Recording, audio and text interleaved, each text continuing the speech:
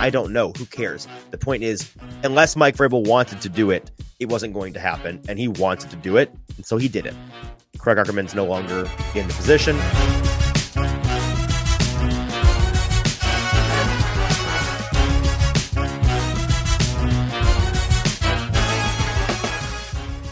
Welcome into the Hot Read Podcast for Wednesday, December the 6th. I'm your host, Easton Freeze, director of published content here at BroadwaySportsMedia.com. We're also brought to you by the 440 Podcast Network. You can follow me on social media at Easton Freeze.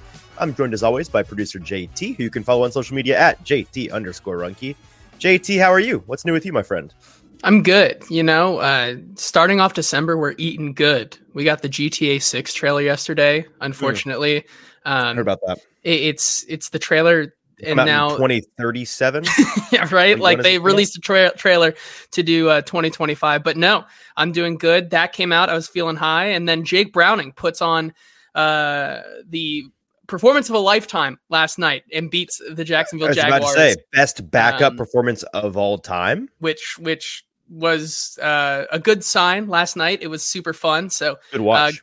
Good vibe so far in heading into this week right now. So question for you about your Bungles. Is Joe Burrow a system quarterback? Is that what's happening here? Or what's the, I'm going to have to send a couple of agents to silence you at your house. Take me out. We're not going to answer. No, he is not. I have no thoughts of self-harm. If I disappear, JT did it, everybody. Yeah. Okay. Yeah. Welcome into the show, everybody. On a Tuesday afternoon as we're recording for our Wednesday show, as always. Appreciate you being in here with us live today. A couple of fun things to talk about today, including when I was super wrong earlier this week. I put a thought out there, and it was a very strong take, and then like 42 minutes later, it was proven very wrong by Mike Vrabel. So we'll talk about that. A decision that he made that I was very pleased to be wrong about, to say the least. Another decision that was made just about 42 minutes ago today. Another person employed by the Tennessee Titans, no longer employed by the Tennessee Titans, at least for now. We'll talk about that. And then we'll talk about a little check-in on Will Levis, some Billie Jean's discourse today, as we talk about his first 5 starts as an NFL quarterback and where we're at on him right now. Finish that off with a little bit of news with producer JT, as well as talking a little bit, finally just dipping our toes into the waters of the draft. We're just going to talk a little bit about the draft order and how that's shaking out with it was week 14 coming up. So we've got, including week 14, 15, 16, 17, 18, we got 5 weeks left. That's not much football left to enjoy of regular season, that is. So we'll talk about how things might shake out at the top of the draft where the Titans are likely to end up. Appreciate you all being in here with us today. Before we dive into things, a couple of housekeeping items. We are brought to you today, as always, by Boomba's Craft Pizza and Tap House, a fine pizza establishment here in the Middle Tennessee area. 3 locations in Murfreesboro, in East Nashville, and our home location in Spring Hill, Tennessee, just about 25 minutes down the road, down I-65. If you live in the Nashville area, it's a great hang, whichever location you go to. Delicious pizza, delicious beer and wine and cocktail options, all available for you at the bar. A fantastic selection across the board, as well as great viewing opportunities for any and all sports watching that you have to do. We love Boombas, and we're there live each and every Thursday before Thursday Night Football, doing our live preview show of the upcoming Titans game that weekend. So we love hanging out, doing the show there, and then hanging out after the show, watching Thursday Night Football. This week, we're being subjected to something that really I haven't checked, but I'm guessing the Surgeon General of the United States does not recommend prolonged exposure to Patriots. What is it? Steelers. Steelers. Bailey Zappi versus Maserati Mitch. It should be a good time. We'll be struggling through that, maybe making up some drinking games. If you want to come hang out with us, it's going to be a good time. So please do that. Also, if you're watching with us live today, a couple of things you can do to help us out. First, go to Broadway Sports Media's YouTube page. That's where you want to watch this live stream. If you're on Twitter or on Facebook, leave those live streams. Go to the live stream on Broadway Sports Media's YouTube page. You'll find this, and you'll find the comment section there where you can join Wyatt and Green Thumb, who are already a part of the conversation today. We'd love to hear your thoughts, questions, comments on our Titans topics of today, and that's where you can join us in that discussion. Also, while you're there, hit the subscribe button. It's free to you. It's very helpful to us. We want to get the subscriber count on that channel up. We're trying to get to 1,000 by the end of this NFL season. A loftier goal, but one that I think we can hit with a little bit of help from you guys. So please help us out by doing that. Hit subscribe, hit the bell notification button if you want to be notified of when we're going live, which is 3 times a week during the NFL season. All right, JT, before we dive into all things Titans today, I want to share just something that's going on in our lives. First of all, completely off topic, but I wanted to share just for the people, for the culture. When you have like movies that you're like, I've never watched that, I should watch that. Like but it came out 7 years ago, and like I'm just finally I'm going to sit down and do it. Like I know it's a good movie, everybody loves this movie, but I've never seen it. I don't know anything about it. That was me with Mad Max. I watched that for the first time this week. Very good movie. I enjoy. I'm assuming you've seen this film, correct? I have, yes. Very good movie. What inspired it really was the trailer for Furiosa, the new Mad Max series movie coming out. And I was like, I want to see that, but I feel like I'm going to need to have watched Mad Max first. So I did. It was very good. I recommend going and watching a movie that, again, I'm recommending a movie that's been out for 7, 8 years now. I have no idea. It's been a long time. So go check that out. Also, going on in your and my lives, JT, anyone that plays fantasy football is likely coming to the end of the regular season this week, week 14, typically when fantasy football leagues come to an end. And as we all know, nobody cares about your fantasy league, right? Like nobody cares. The guy that comes up to you at the bar and tries to tell you about his fantasy team, the whole time you're like, please stop talking to me. I'll pay you to stop talking to me. But this is not about our teams. This is about what I think might be a all-time record-setting, record-breaking, competitive group of teams in fantasy. I'm pulling up my fantasy app right now, JT, because you and I both are in a couple different fantasy leagues. We have a fantasy league here on the show, which is coming to a pretty tight end, but not as tight as our league of record, our friend group that we've been doing this league with from college for a long time. It is coming down to the single most competitive Electric Boogaloo Thunderdome final countdown last week of the year for practically the entire league. So here's what it looks like top to bottom for records, right? You've got the top 2 seeds with the buys already locked in at 10-3 and 10-3. You got one more team locked into the playoffs at 8-4-1, excuse me. The rest of the league, a 10 team league. So the next 7 teams, the records are 6-7, 6-7, 5-8, 5-8, 5-8, 5-8, 4-8-1. That's 7 teams fighting for 3 spots right there. It is anybody's ball game. You look at the playoff prediction percentage calculator, and almost all of us are sitting like right at 50, 55%. It really is you have to win or you go home pretty much for the end of the season here. And I don't think we could have scripted it more competitive than this. No, and you know what? This Monday night game for the Titans could have not come at a better time, because we're all going to get together next Sunday and watch this, and probably some friendships will be ruined or made this Sunday, because both of us do not really have any Titans responsibilities until Monday this week. So we finally get a week where we can just enjoy some of probably the worst football like this. If you we're going to talk about that, but this slate is oh boy. Regardless, there are more important things, and that is us bashing our heads in this week in fantasy with some of our best buddies, and I'm so excited for it. Yeah, I am too. We're gonna be banging hats. It's gonna be a good time. All right, that's enough. That's enough vamping about things that you, our precious audience, do not care about. Let's talk about some things you do care about, and let's talk about 2 guys that were employed by the Titans 72 hours ago, and both are no longer employed by the Titans.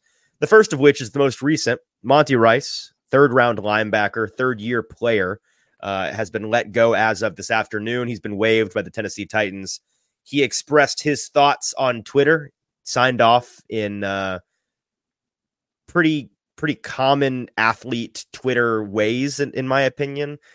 He's released right before being released. He tweeted out "Thank God" with a salute emoji.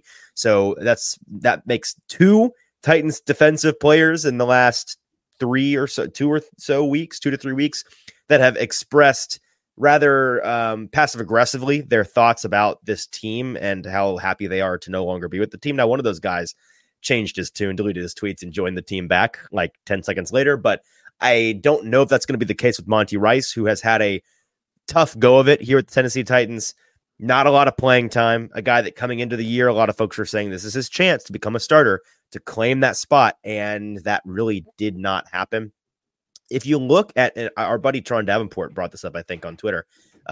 If you look at his snap count the past couple of weeks, they were really trying to get him going in the past month or so. He had 17 snaps against Tampa Bay, 29 against the Jaguars, 22 against the Panthers, but then only 8 last week against the Colts. That can be perceived as kind of strange that they were trying to get him ramped up and then suddenly they waive him. To me, that kind of reads like they were trying, they are now in full find things out mode, fact finding mission for this team. Like that's where they're at. They need to take as best inventory of their stock as they possibly can, find out who they have and who they don't. And this screams to me like a team that has a 3rd round asset who's in his 3rd year, who, is about a year removed from coming up on needing a new contract, trying to figure out and be sure that, in this case, it sounds like they were trying to make sure they want to get rid of him. Like they're like, we're probably not going to keep this guy around. Let's make sure we don't keep him around. Let's give him a fair shake. Let's give him a chance. And they gave him, 60, 70, 80 snaps over the past month, and they've decided to part ways. So that's kind of how that reads to me, JT, that they were just figuring out for sure that they were done with them. They decided, yep, for sure, we are done. And that is where they're at. If you look at him as a part of the Titans draft selections at the end of the John Robinson tenure, he is yet another example of just how, this is the picture that for me was painted by John Robinson that painted him all the way out of the front office. Like this, there's a number of different angles you can look at the John Robinson firing and say, oh, it's because of the AJ Brown trade. It's because of the power struggle between him and Vrabel, maybe, or maybe Miss Amy wanting something new for this team, wanting a new direction. Maybe it was the fact that he wasn't performing well in the draft, and boom, right there. I think you've nailed it on the head with that last one. It is not just his performance in the draft, but his performance high in the draft. And when you put it in this context, it's really eye-opening. And this is, I think, if you had to boil down a number one reason why John Robinson was let go last November, it's because of this right here. The Titans, they made 11 picks in the top 100 of the NFL draft between 2020 and 2022. One of those was Monty Rice, who is now joining a large group of those 11 players who are no longer with the Tennessee Titans, and for good reason. Only 3 of those 11 picks have turned into consistent contributors. They are all defensive backs, and they are not all guys that, despite the fact that they've been consistent contributors, they aren't guys that people love necessarily. You've got Christian Fulton, everybody's favorite cornerback one, who is destined for no longer being a Tennessee Titan after this year, I think it's fair to say. Elijah Molden, who has been a versatile, sometimes available, sometimes not defensive back, in my opinion, significantly better. Not even really an opinion, just the fact on tape, significantly better in the slot where he's more comfortable. They have been trying, partially, I think, out of curiosity, partially out of necessity this season, trying him out at the safety position, and it's been not great, in my opinion. I was just talking to our buddy James Foster about this yesterday. He's just not that fast. He gets beat over the top relatively often. He doesn't do a great job of containing and keeping guys in front of him. It's been underwhelming to me. I think that he's much better served playing in that slot position. He's a solid slot. Other than that, elsewhere on the field, I think he's more of a depth player. And then you've got Roger McCreary, who's really the only guy in that group where you can say, okay, this guy has proven himself through a year and 2/3, a little bit over a year and a half. He's proven himself to be a quality starter, a good pick, somebody you're glad is on this team, right? It's Christian Fulton, Elijah Molden, and Roger McCreary. Those are the only 3 out of those 11 picks in the top 100 that have become significant players to this team, some for good, some for bad. That's what happened here, right? Like that's the issue. And I see, this is my first time reading this, JT, because I think you included it on the rundown. This from Blake Tucker on Twitter. He said, I love that John Robinson traded back from 85 to 92. Oh gosh, missing out on Nico Collins so that he could draft Monty Rice. And then he traded up from 126 to 109 to take Des Fitzpatrick when he could have taken Amon-Ra St. Brown. It was decisions just like, that right there is a microcosm that tells the whole tale of why John Robinson ultimately rolled the dice and played himself right out of a job. Any thoughts on Monty Rice before we move on to the maybe more interesting firing for the Tennessee Titans? I think it's very well. That, and also I think it's pretty telling that, considering the injuries that are racking up on the defensive side of the ball now for the Titans, getting rid of a guy like Monty Rice is pretty telling to me that even Lord knows they don't have excess talent at linebacker. Exactly. They do not have the depth right now to be making this cut without them feeling very, very seriously about his future with the team going forward. And I think that speaks volumes, that when you have injuries like this and you have this kind of depth on your team, making a cut like this is a big deal. And so clearly Mike Vrabel and Rand Carthen are pretty much done with him. And I think it's pretty interesting to see that with Jaleel Johnson, it's interesting. I think it's also interesting to see now that this is the second time that a guy on the defensive side of the ball now has come out on Twitter and done something like this. It's pretty interesting to see how this plays out. But it's something to note that these guys, they feel very strongly about when they're cut. They feel like they have done serviceable enough to this team that in the front office does not. So it's interesting to me. Green Thumb in the comments here saying Monty said on Twitter to watch the tape, which missed tackles should Green Thumb watch first. That kind of sums it up right there. Yeah, I mean, that's the nature of the athlete, right? Any athlete, they're going to be delusionally confident in themselves. They have to be in order to succeed and get to that highest level. And so I don't begrudge them that at all. That's going to be the case with most guys, and some are wise enough not to put it on Twitter and some aren't. Let's talk about Craig Aukerman, who is no longer employed by the Tennessee Titans. We titled our Monday episode, part of the title was Craig Aukerman needs a new job. He now does, in fact, need a new job. Not figuratively, but literally, he is out of a job. Mike Vrabel announced on his Monday press conference that he had made the decision for Craig Aukerman to no longer be part of the team, said that it was for the best for the team, for the best for the players, and a change was needed. Thanked Craig Aukerman for all of the things that he did in his time here, and then bid him a fond farewell. But we can start with the fact that I got a lot of flack, and people made fun of me for good reason. I tweeted like 40 minutes before the Titans made that announcement that I really did not think that Vrabel was going to do it. I really thought that it was going to be an offseason move.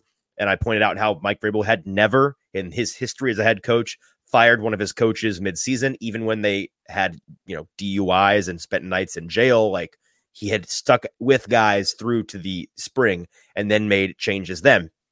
And that was the reason behind the educated guess that, and it's funny to make fun of, I'm all for making fun of me for that because it's objectively hilarious timing. So I don't begrudge anybody that poked fun of me for that. I poked fun of me for that. But in all seriousness, I don't think anybody really, we have to give credit to Jared Stillman, again, our favorite person in the world. He did, in fact, say on Sunday that he expected Craig Aukerman to be unemployed by the time he did his radio show on Monday afternoon. So good on Jared. Jared's been very vocal, maybe the most vocal in the media market about Craig Aukerman needing to go, although that's been a very popular and shared sentiment amongst most everybody in the market, because it's pretty obvious. Like, he's not any good at his job. We said on Monday, you could give him 1,000 special teams aces and it wasn't going to matter. He was going to do less with more. And so when you got a coach like that, who's consistently doing it year over year, it's time to make a change. And the breaking point, obviously, was, unfortunately, the breaking of the star punter on this Tennessee Titans football team. It's pretty clear to me that Mike Vrabel held Craig Aukerman responsible for that, as it sounds like he should, getting such a valuable punter hurt and done for the year and needing surgery, and then putting his athleticism in question, as a serious injury like that is going to do going forward. You never know if a guy's going to come back all the way from that, hoping for the best, and it sounds like things are going to be all right after the surgery, but you never know. That kind of thing, I think, was a bridge too far for Vrabel, was unacceptable, and he made the decision for the first time ever to fire Aukerman mid-season. I'm glad that I was wrong.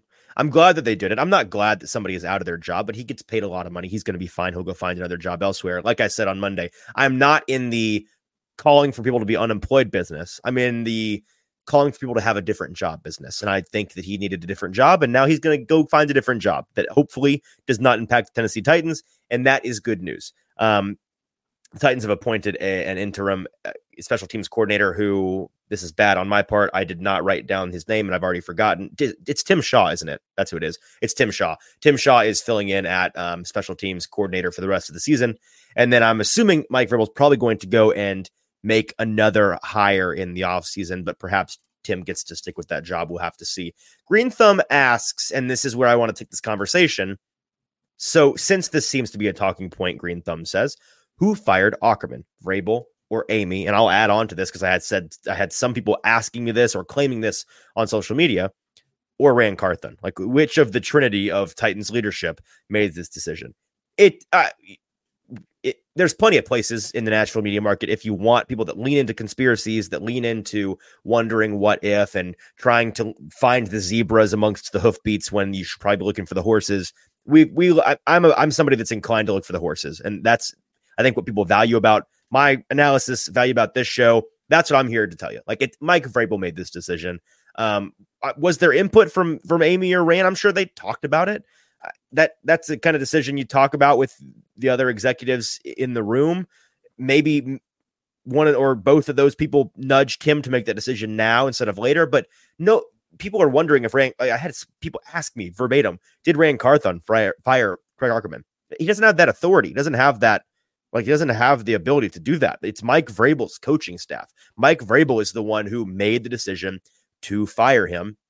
Was there input from the other people? Maybe, probably. I don't know. Who cares? The point is, unless Mike Vrabel wanted to do it, it wasn't going to happen, and he wanted to do it, and so he did it.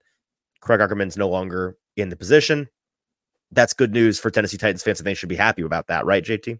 Yeah, I think so. And to your point, like, when it comes to these decisions, I'm sure all of them knew about it, because just a shout out, because it was a fantastic article that you told me to go read today. Teron Davenport's article on the whole Vrabel versus Carthon situation. It seems like Amy Adams Strunk is being as Wyatt puts in here, collaborating.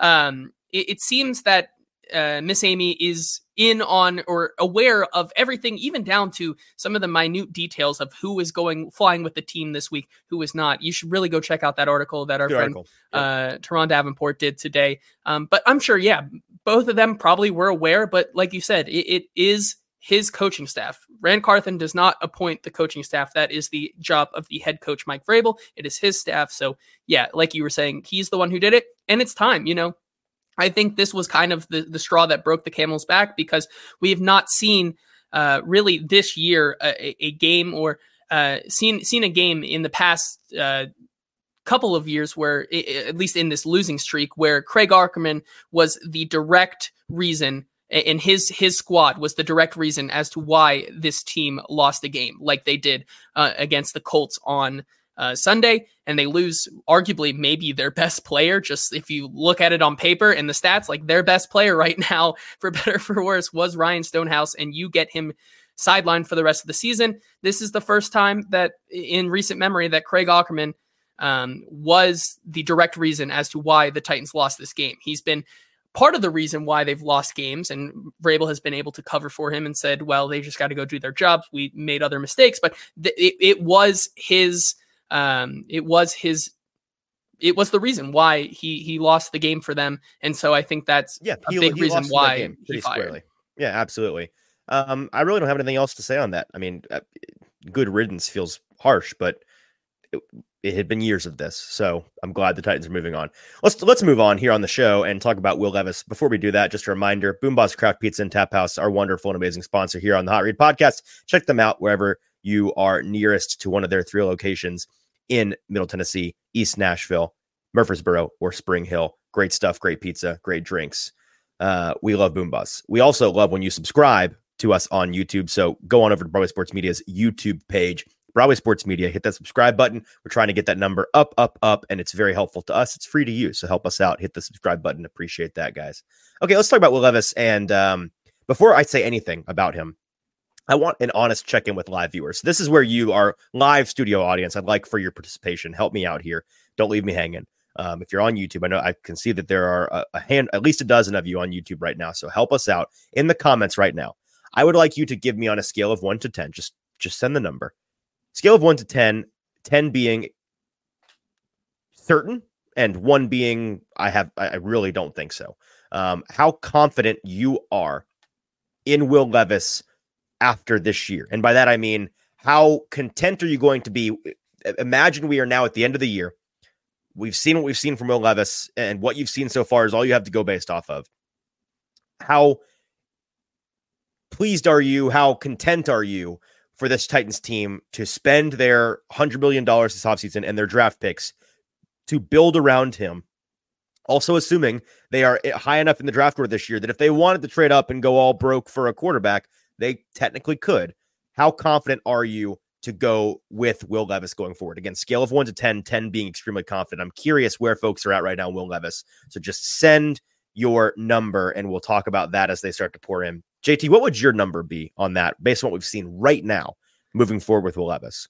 Yeah, it's a tough, I think it's also a fair question, as Roshan brings up, how confident and how content are two very different questions. I think for at least confident wise that he is the starter next year. Maybe I should phrase it this way. How confident are you that they should be like, how confident are you that moving forward with Will Levis would be the correct decision? Does that make sense? Like, how confident are you that the team would be making the right choice to move forward with Will Levis? I'd put it at 8.5. For me, I've really, I mean, I was going to say 8 or 9. Yep. You've seen basically kind of the better side of a rookie quarterback right now. You've seen the ups and downs, but you've seen the flashes every single game. And it's not like he is making wrong decisions every single game. And those wrong decisions are kind of piling up on each other. I think that every game he does make mistakes. Some of them he's gotten away with. Actually, a lot of them he's gotten away with. The amount of dropped interceptions and like another one this past weekend where he goes and picks up his own interception fumble. Follow that rebound, baby. Follow that shot. But I think I've seen enough out of him as a rookie right now to say that this is a guy, and why it brings up an interesting point here where he says can't say more without a better O-line or receiving core. I think with some better weapons, I think we'd see more. And I feel that's where I'm at right now and how comfortable I am with him moving forward. I agree. So you say 8 or 9. I say 8 or 9. D Good saying 6.9. Nice. Evan saying 7. Roshan 6 or 7. Wyatt 8. Deagle 8. Roshan clarifying, saying he's confident that they should give him a shot. 9. He thinks that's the right idea. So I think we're on the same page there. Yeah, that's I think where most people are. And I was just curious to see where the folks were in the comment section. I want to talk about this because we were watching on Sunday Night Football, not Monday night, but Sunday night. We saw Chiefs Packers, very good game, another win in our best bet gauntlet column. But beyond that, we saw two quarterbacks, the current GOAT active in the league and Patrick Mahomes, as well as an up and coming kind of enigma of a quarterback who's been sitting behind the scenes this is his third season in the NFL now, Jordan Love in Green Bay. I believe this is his first year starting. I think it's even longer. I think this was his fourth year because they signed him to a new contract this year, a 1-year prove it deal. Okay.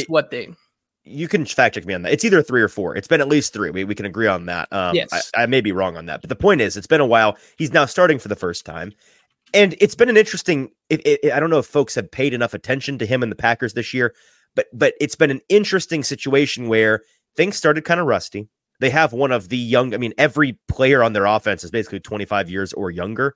Extremely, extremely young, fresh players who have a lot of learning to do. And you were right. Yeah, you were right. Okay. I don't know why I felt like Jordan Love feels like here. It feels like it's forever. Yeah, 100%. But yeah, he was drafted as the 26th overall pick in that COVID year 2020 draft. So he's a guy that I find interesting because if you were to judge him based off of his first 5 starts this season on a team that I think you cannot argue is any worse than the Titans. In fact, I'd say that they're talent-wise on paper a good deal better than the Titans, have a good deal fewer holes than the Titans. If you judge him on his first 5 starts, you would probably say this guy's a low-level starter, high-end backup.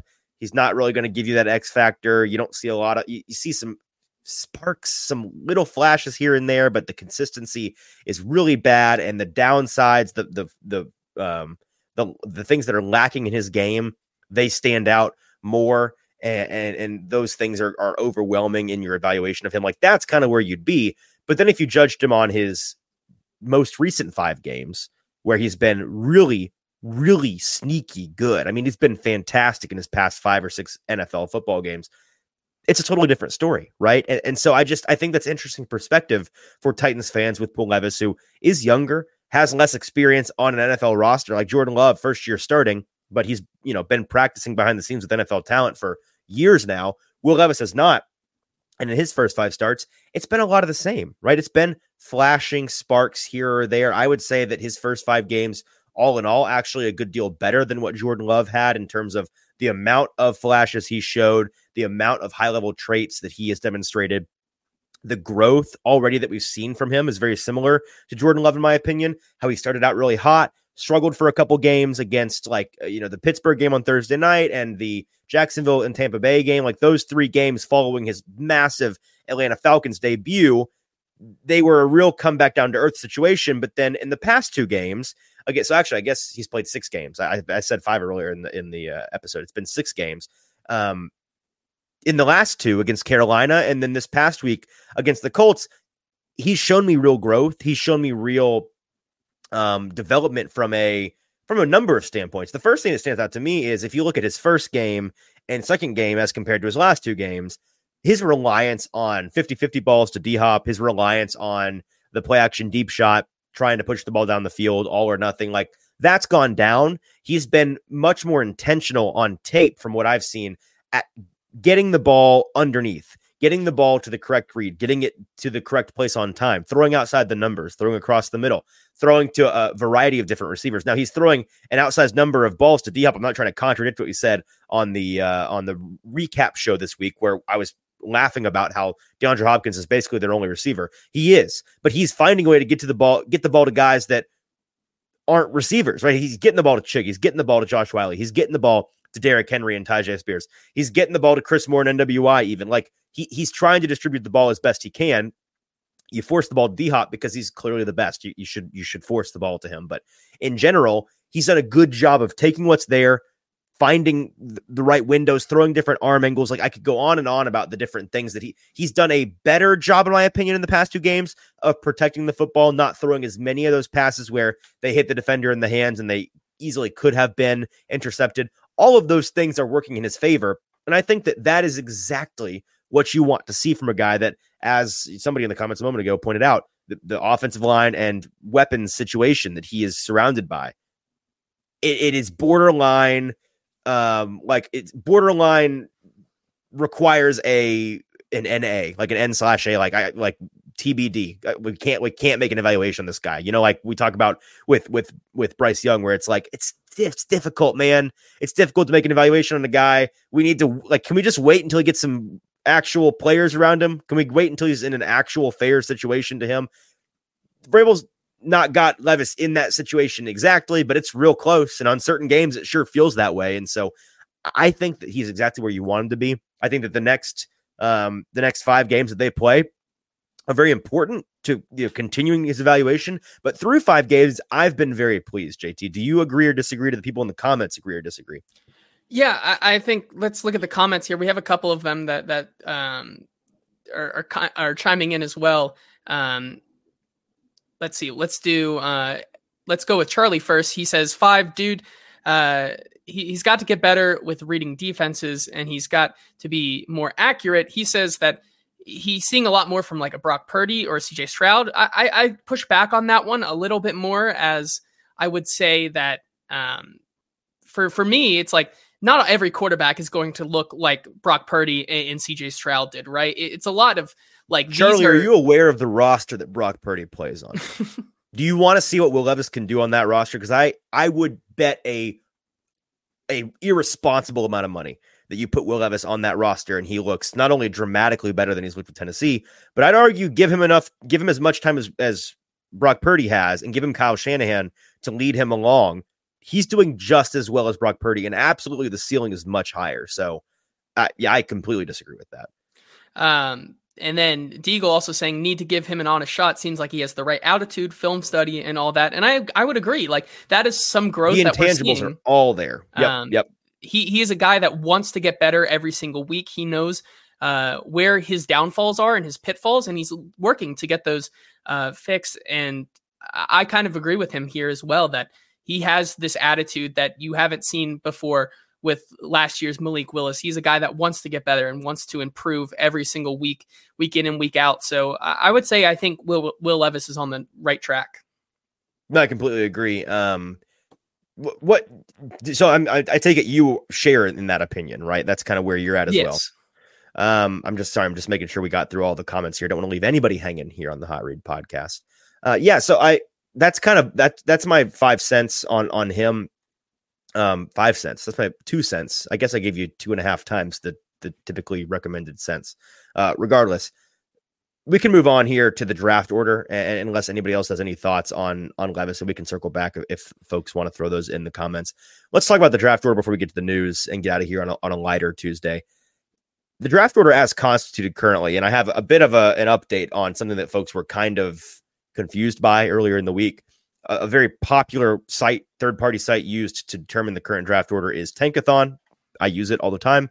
A lot of folks are constantly pointing to that as their proof of where a team is.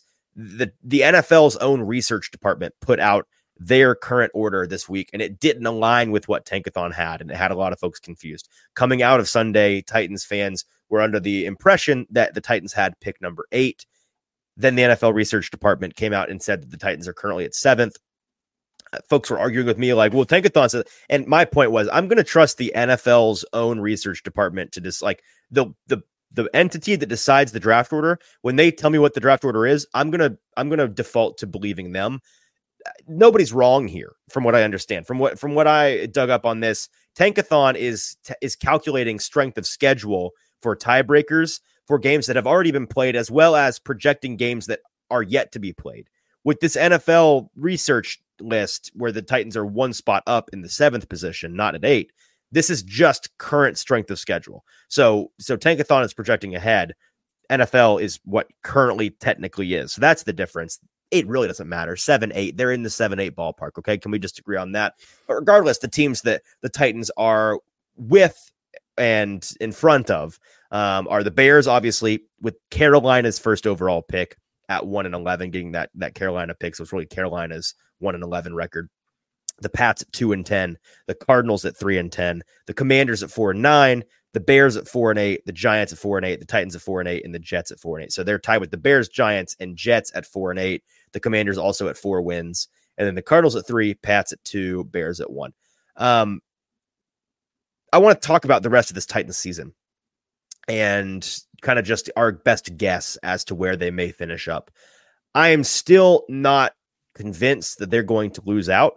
If they do lose out, I think there's a not unreasonable chance at all that finishing, if they lose out, they'd be 4-13. That's not unreasonable to think at 4-13 you can get certainly a top 5 pick, maybe as high as 3. I'd be shocked if they got as high as 1 or 2, because that would require the Patriots to win 2 or 3 more games, the Panthers to win 3 or 4 more games. That seems, and for the Titans as well to not win any more games. That seems unlikely. But, besides the Bears and the Patriots and the Cardinals, those are the only 3 teams that have less wins than the Titans. Everybody else has 4 more in the entire league. And when you look at the situation this Titans team is, as well as the upcoming schedule for them, the first thing to me that kind of changed the math for me coming out of Sunday was the injuries, right? You lose, it sounds like Jeffrey Simmons is going to be out for a couple weeks. That's no good, right? Derrick Henry, we don't know his status this week. At first, it seemed like they may be missing him on Monday night against Miami. May not have mattered going against a much better team like Miami. But it now seems like maybe they're going to have him back. I don't know, but he's a little bit banged up, right? You got a handful of guys. This is not reporting. This is me. I feel this. I'm guessing this. I have a feeling based on what I've seen that there are some guys up front. And again, everybody at the NFL level is hurt at this time of year. But I have a feeling based on what I've seen that some guys on the defensive front are pretty banged up. I think Tier Tart is playing through a decent injury or injuries. There are a handful of guys. Danico Autry, who looks a little bit rattled at times when I see him walk around the locker room. Like, that's me guessing. I could be wrong. The point is, this team's kind of banged up physically. You wonder morale-wise how long it will be until they're banged up. Confidence-wise, if they play like they played against Indy last week, the rest of the year, they're gonna win a game somewhere because they played way too feisty. They played way too. It's weird to say well because they lost, but they played well enough to be very competitive in a competitive ball game and well enough to win depending on different circumstances. So, we pointed out on Monday's show about how they had more yards. They had a better third down conversion rate. They had a better red zone conversion rate. They all of these metrics they were the better team. So that's going to equate to some wins if you do that enough times. All that said, you look at their reigning schedule, 5 more games at Miami this Monday night. I don't think anybody expects them to win that game. That we'll talk about that more on our Thursday show. Then they play Houston at home, Seattle at home, at Houston, and then at home against Jacksonville. So 3 games against divisional teams, twice with Houston, once against Jacksonville, and then their non-division remaining opponents are at Miami and then at home against Seattle, both teams with winning records. Or actually, Seattle might be 500, but 500 or better, all of these remaining teams are. Not crazy to think that these guys, this Titans team wins. I don't know. I'd be floored if they won more than 2 of these games. I would guess, I'd put the over-under at 1.5. I'd say they win 1. Maybe they get lucky and win 2. I'd be surprised if they lost 0. I'd be surprised if they won 0. I'd be surprised if they lost. Or pause. Let's start over. I'd be surprised if they won 0. I'd be surprised if they won 3. I think 1 or 2 wins left is a reasonable expectation for this team, especially when, as we talked about on the show last week, playing spoiler is so fun at the end of the year. And they've got 3 games against 2 teams that are in a hotly contested AFC South playoff race, Houston and Jacksonville. They would love to ruin both of those teams' chances and do as best they can to frustrate them and keep them out of the playoffs or make them a wild card instead of a division winner. They're going to try their best to do that, and I have a feeling they're going to get one of those teams. But if they do that, kind of looking at the rest of the teams on this draft order list for the Titans and the games left on their schedule to try to figure out, okay, the Titans tied at 4 wins with a lot of these teams outside of the very worst 3. If they're trying to get to 4th, they're battling these 4-win teams to be the worst 4-win team. What's got to happen? There's going to have to be some teams that win some games when the Titans lose. So we've established the Titans have some losable games. Looking at the rest of those teams and what winnable games they have left on their schedule, Arizona, they play Chicago. One of those teams has to lose, right? They're both down there. Somebody has to lose that game, or somebody has to win that game rather. Washington plays the Jets. That's a winnable game. The Jets play New England. That's a winnable game. The Giants play New Orleans. That's proving to be a pretty winnable game right now. And then Chicago plays the Falcons, who are eminently beatable at the moment. So those are all situations where teams that are at or lower than the Titans in the win column, Arizona, Washington, the Jets, the Giants, and the Bears can all find a way to win and bump the Titans as a result up the draft order. And that's very good news. Okay, I'm done rambling, JT. What are your thoughts on this Titans team, how they're going to finish and where they're at in the draft order? Yeah, I think I'm with you on the win total. I wouldn't be shocked, to be honest, if they didn't win another game. I think that's a little I wouldn't different. be shocked. I'd be a little surprised, but I'd be way less shocked by that than if they won 3 of their last 5. Yes, that's fair. I think the 2 that you can directly look at that would be the most winnable. First of all, the Seattle game, kind of a reeling Seattle team right now who is not playing their best ball. Very gettable defense. Yep. Yeah, playing them at home on Christmas Eve could be a win there. And then also the week before that, playing a Houston team at home. Seems Houston will be going to the Jets this week will be playing that tough Jets defense and then having to come into Nissan Stadium. The Titans will be wearing their throwbacks once again, if you believe that the throwback voodoo that there is. Great. It's a good point. I forgot about this. Yep. So those could be 2, but outside Miami, it would be a miracle for them to win that game. Playing at Houston and then Jacksonville, you never know. I mean, could they win 3 games? And we'll talk about Trevor Lawrence in a little bit. Could Trevor Lawrence be out for some extended time here to end the season? Maybe. So Jacksonville, that could be a win. So I think 1.5 is a nice spot right there for them. I don't, like you said, I'd be shocked if they win 3 or more games to finish out the season. And then for their draft pick, I think they're firmly planted in the top 10, which is super exciting considering the high-end prospects that are coming out this season. But yeah, there's a lot of teams having to play each other that are really bad going forward for the rest of the season. And a lot of these teams are already tied for 4 wins with the Titans. So could move up in close to the top 5 and could be looking at one of those top 5 tackles, or maybe Marvin Harrison falls or something like that. Yeah. And everything you said there is valid. To play the optimist for a minute, the reason why I think 2 wins is not out of the question is because outside of that Miami game this week, which I don't think any of us are expecting them to win. We just want to see, show us what you got kind of thing. And if they win, it will be the most Mike Vrabel win of all time. And it will be just like classic, of course. But I don't think anybody's going to see it coming. The last 4 games of the year, like they play Houston twice. It's just in general, no matter how bad you are, it happens, but it is provably difficult to beat a division opponent twice in the same year. And then Jacksonville, they've already beat the Titans once. Again, they play them again at Titans place this time. That's also a situation where it's difficult to beat a team twice in the same year. It's also a situation where you look at that Jacksonville team who their quarterback's now banged up. Sounds like it's good news for them in general, which is good. But that's also a Jacksonville team that with Trevor Lawrence for the vast majority of that game last night lost in a shootout to Jake Browning and the Bengals, a team that the Titans also at home murdered earlier this year with their starting quarterback, a hobbled version of their starting quarterback. But is a hobbled Burrow dramatically worse than a healthy Jake Browning? Like that's the kind of comparison you can do and say this Jacksonville team at their best, they are very good and they are much better than the Titans, but they clearly are gettable. And so I think that the Titans are going to play them tight like they always do. And so those 4 final games, I think you can make an argument for any of those 4 games, the Titans finding a way to win 1 or 2 of those. All right, that's all I have today for some Titans topics. Let's get to the news with producer JT and let's get out of here. JT, what do we got in the news today? Yeah, let's talk about 2 of the Titans defensive players here, starting with Harold Landry, who has quietly in the past 6 weeks kind of returned to a little bit of the Harold Landry form that we all know and love. Since the Titans returned from their week 7 bye, Harold Landry has produced multiple pressures each week and is tied for 22nd among edge rushers in total pressures at 20. That's the same total as Myles Garrett over the last 6 weeks. So Harold Landry is slowly but surely coming back to that player that we all thought he could get back to.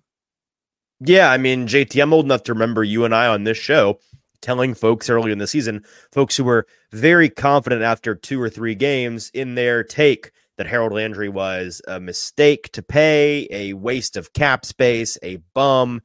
They were ready to give up on him. And we had to tell people, yeah, he's coming back from an ACL, guys. Like, you got to remember, that's a significant injury.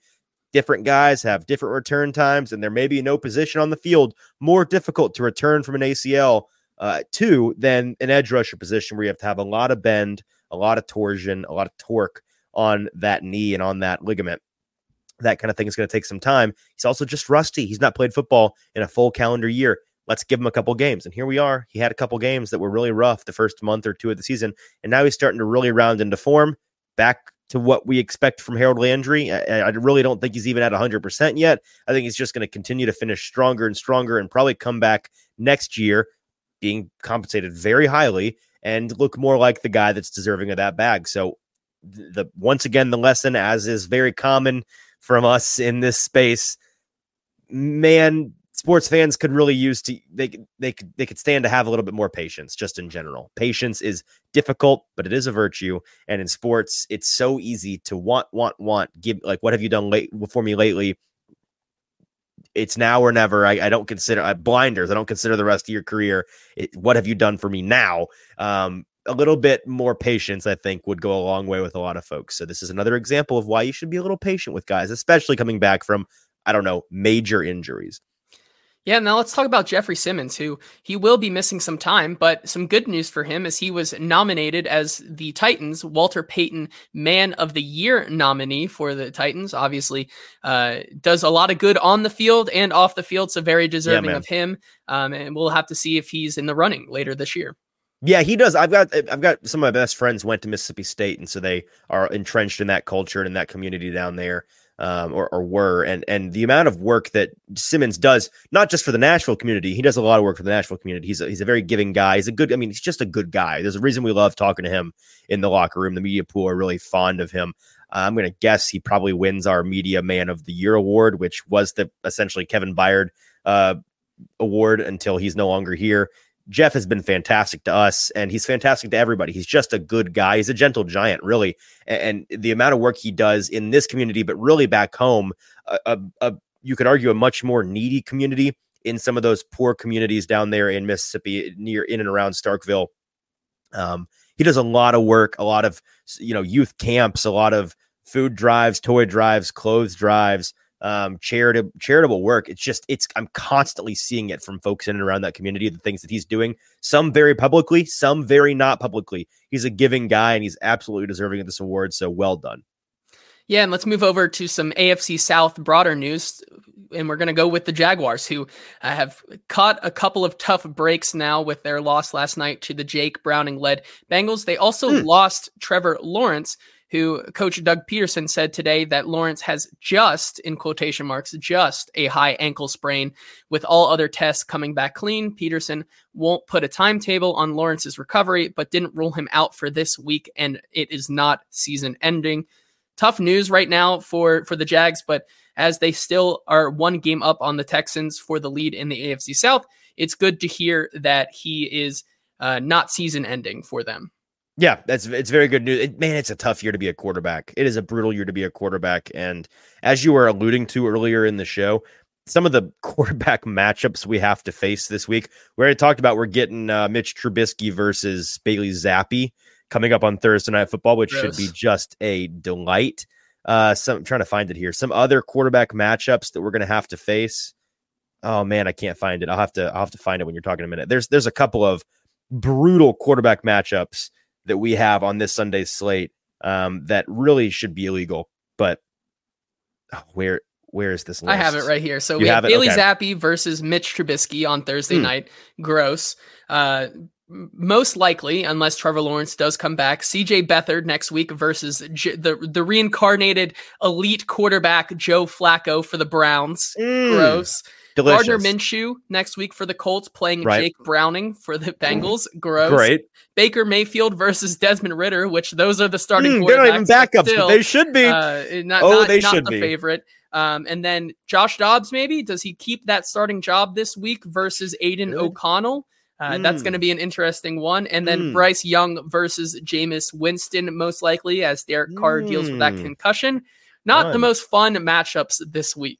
How about a little Jordan Love versus Tommy DeVito? We like Love, but Tommy DeVito, baby. Oh, I love Tommy DeVito. Tommy DeVito as a person, yes. As a player, he makes my eyes bleed. Sorry, Tommy. Okay, that's fair. But yeah, that's the situation there. So tough year to be a quarterback in the NFL. I hope it's not indicative of anything besides just a fluky bad year, honestly, because it's been heartbreaking to see good quarterbacks go down and then having to watch terrible football on Sundays. And that is not the only injury for the Jacksonville Jaguars, who they continue to keep this lead in the AFC South, but maybe it's not for long. Here's the full list of the Jaguar injuries for Was this just last night? This is what they'll be dealing with going forward here. But these were injuries that happened in the last night's game. Okay. Yes. Trevor Lawrence, he's dealing with that high ankle sprain, and he'll be monitored this week. Christian Kirk went down with a groin injury and was ruled out early in that game. He will miss some time with a core muscle injury that may need surgery. Sounds like he's going to be done for the year. Yeah, he might be done for the year, or at least the rest of the regular season. Tyson Campbell is day-to-day with a right quad strain. Walker Little has a left hamstring strain, and he will be monitored. Trey Herndon is in concussion protocol, and Andre Cisco will be fine after he hurt his shoulder. So, did you intentionally skip over Foley Fatukasi? Yes, because I didn't know how to say his name. But I'm looking at it here on the rundown. I'm like, he don't know how to say it, does he? No, Foley I don't. Fatukasi, but he's dealing with a left heel contusion day to day. So this team is banged up, and it's going to be a tight race down the back. I was never letting you get away with that. D Good wants the most important update. How about that sideline attendant in the Saints game who tore his knee or broke his leg or whatever? We have an update on that, but we'll get down to the bottom of it. Don't you worry. All right. Is that it for the news today? That's going to finish our news for today. All right. Thank you. That is producer JT with the news. And that is our show. Just a real nice, gentle, easy one for you today. Not a lot of deep, hard hitting topics. Not a lot to talk about midweek this week for the Titans, but we'll have plenty to talk about as we preview what should be a fantastic Monday Night Football game between the Titans and the Dolphins next week. I forgot that it's a doubleheader. It's so funny that every time the Titans play on Monday night, the NFL is always like, well, you don't have to watch the Titans if you don't want to. Here's another game just in case. It's happened a couple of times. So that's the situation the Titans are in. It's two lopsided matchups. I believe it's Giants Packers is the other matchup on Monday night alongside Titans Dolphins. Both are it's like you like to switch. Can we put the two good teams in those two against each other, then the two bad? Can we have an A league, B league situation would be better, I think, for that. But we'll be talking all about the Titans, what they could possibly do to keep things competitive against the Dolphins on Thursday, live from Boomboz in Spring Hill, 5:30 Central Standard Time. Come hang out with us. Come get a drink on Boomboz on us. It's going to be a good time. Make sure you're subscribed to Broadway Sports Media's YouTube page. It's free. It's very helpful to us. Try and get that number up. Please, please, please go and subscribe to YouTube. I'm on my knees begging. It would be a personal favor. Appreciate you guys doing that. And then make sure you are following the Hot Read Podcast on TikTok, on Twitter, and on Instagram. That's at Hot Read Pod on all platforms. Great content going up practically every single day there, and it's a great place to find updates on the show. All right, until Thursday, for producer JT, I'm your host, Easton Freeze. This has been the Hot Read Podcast. We'll talk to you then.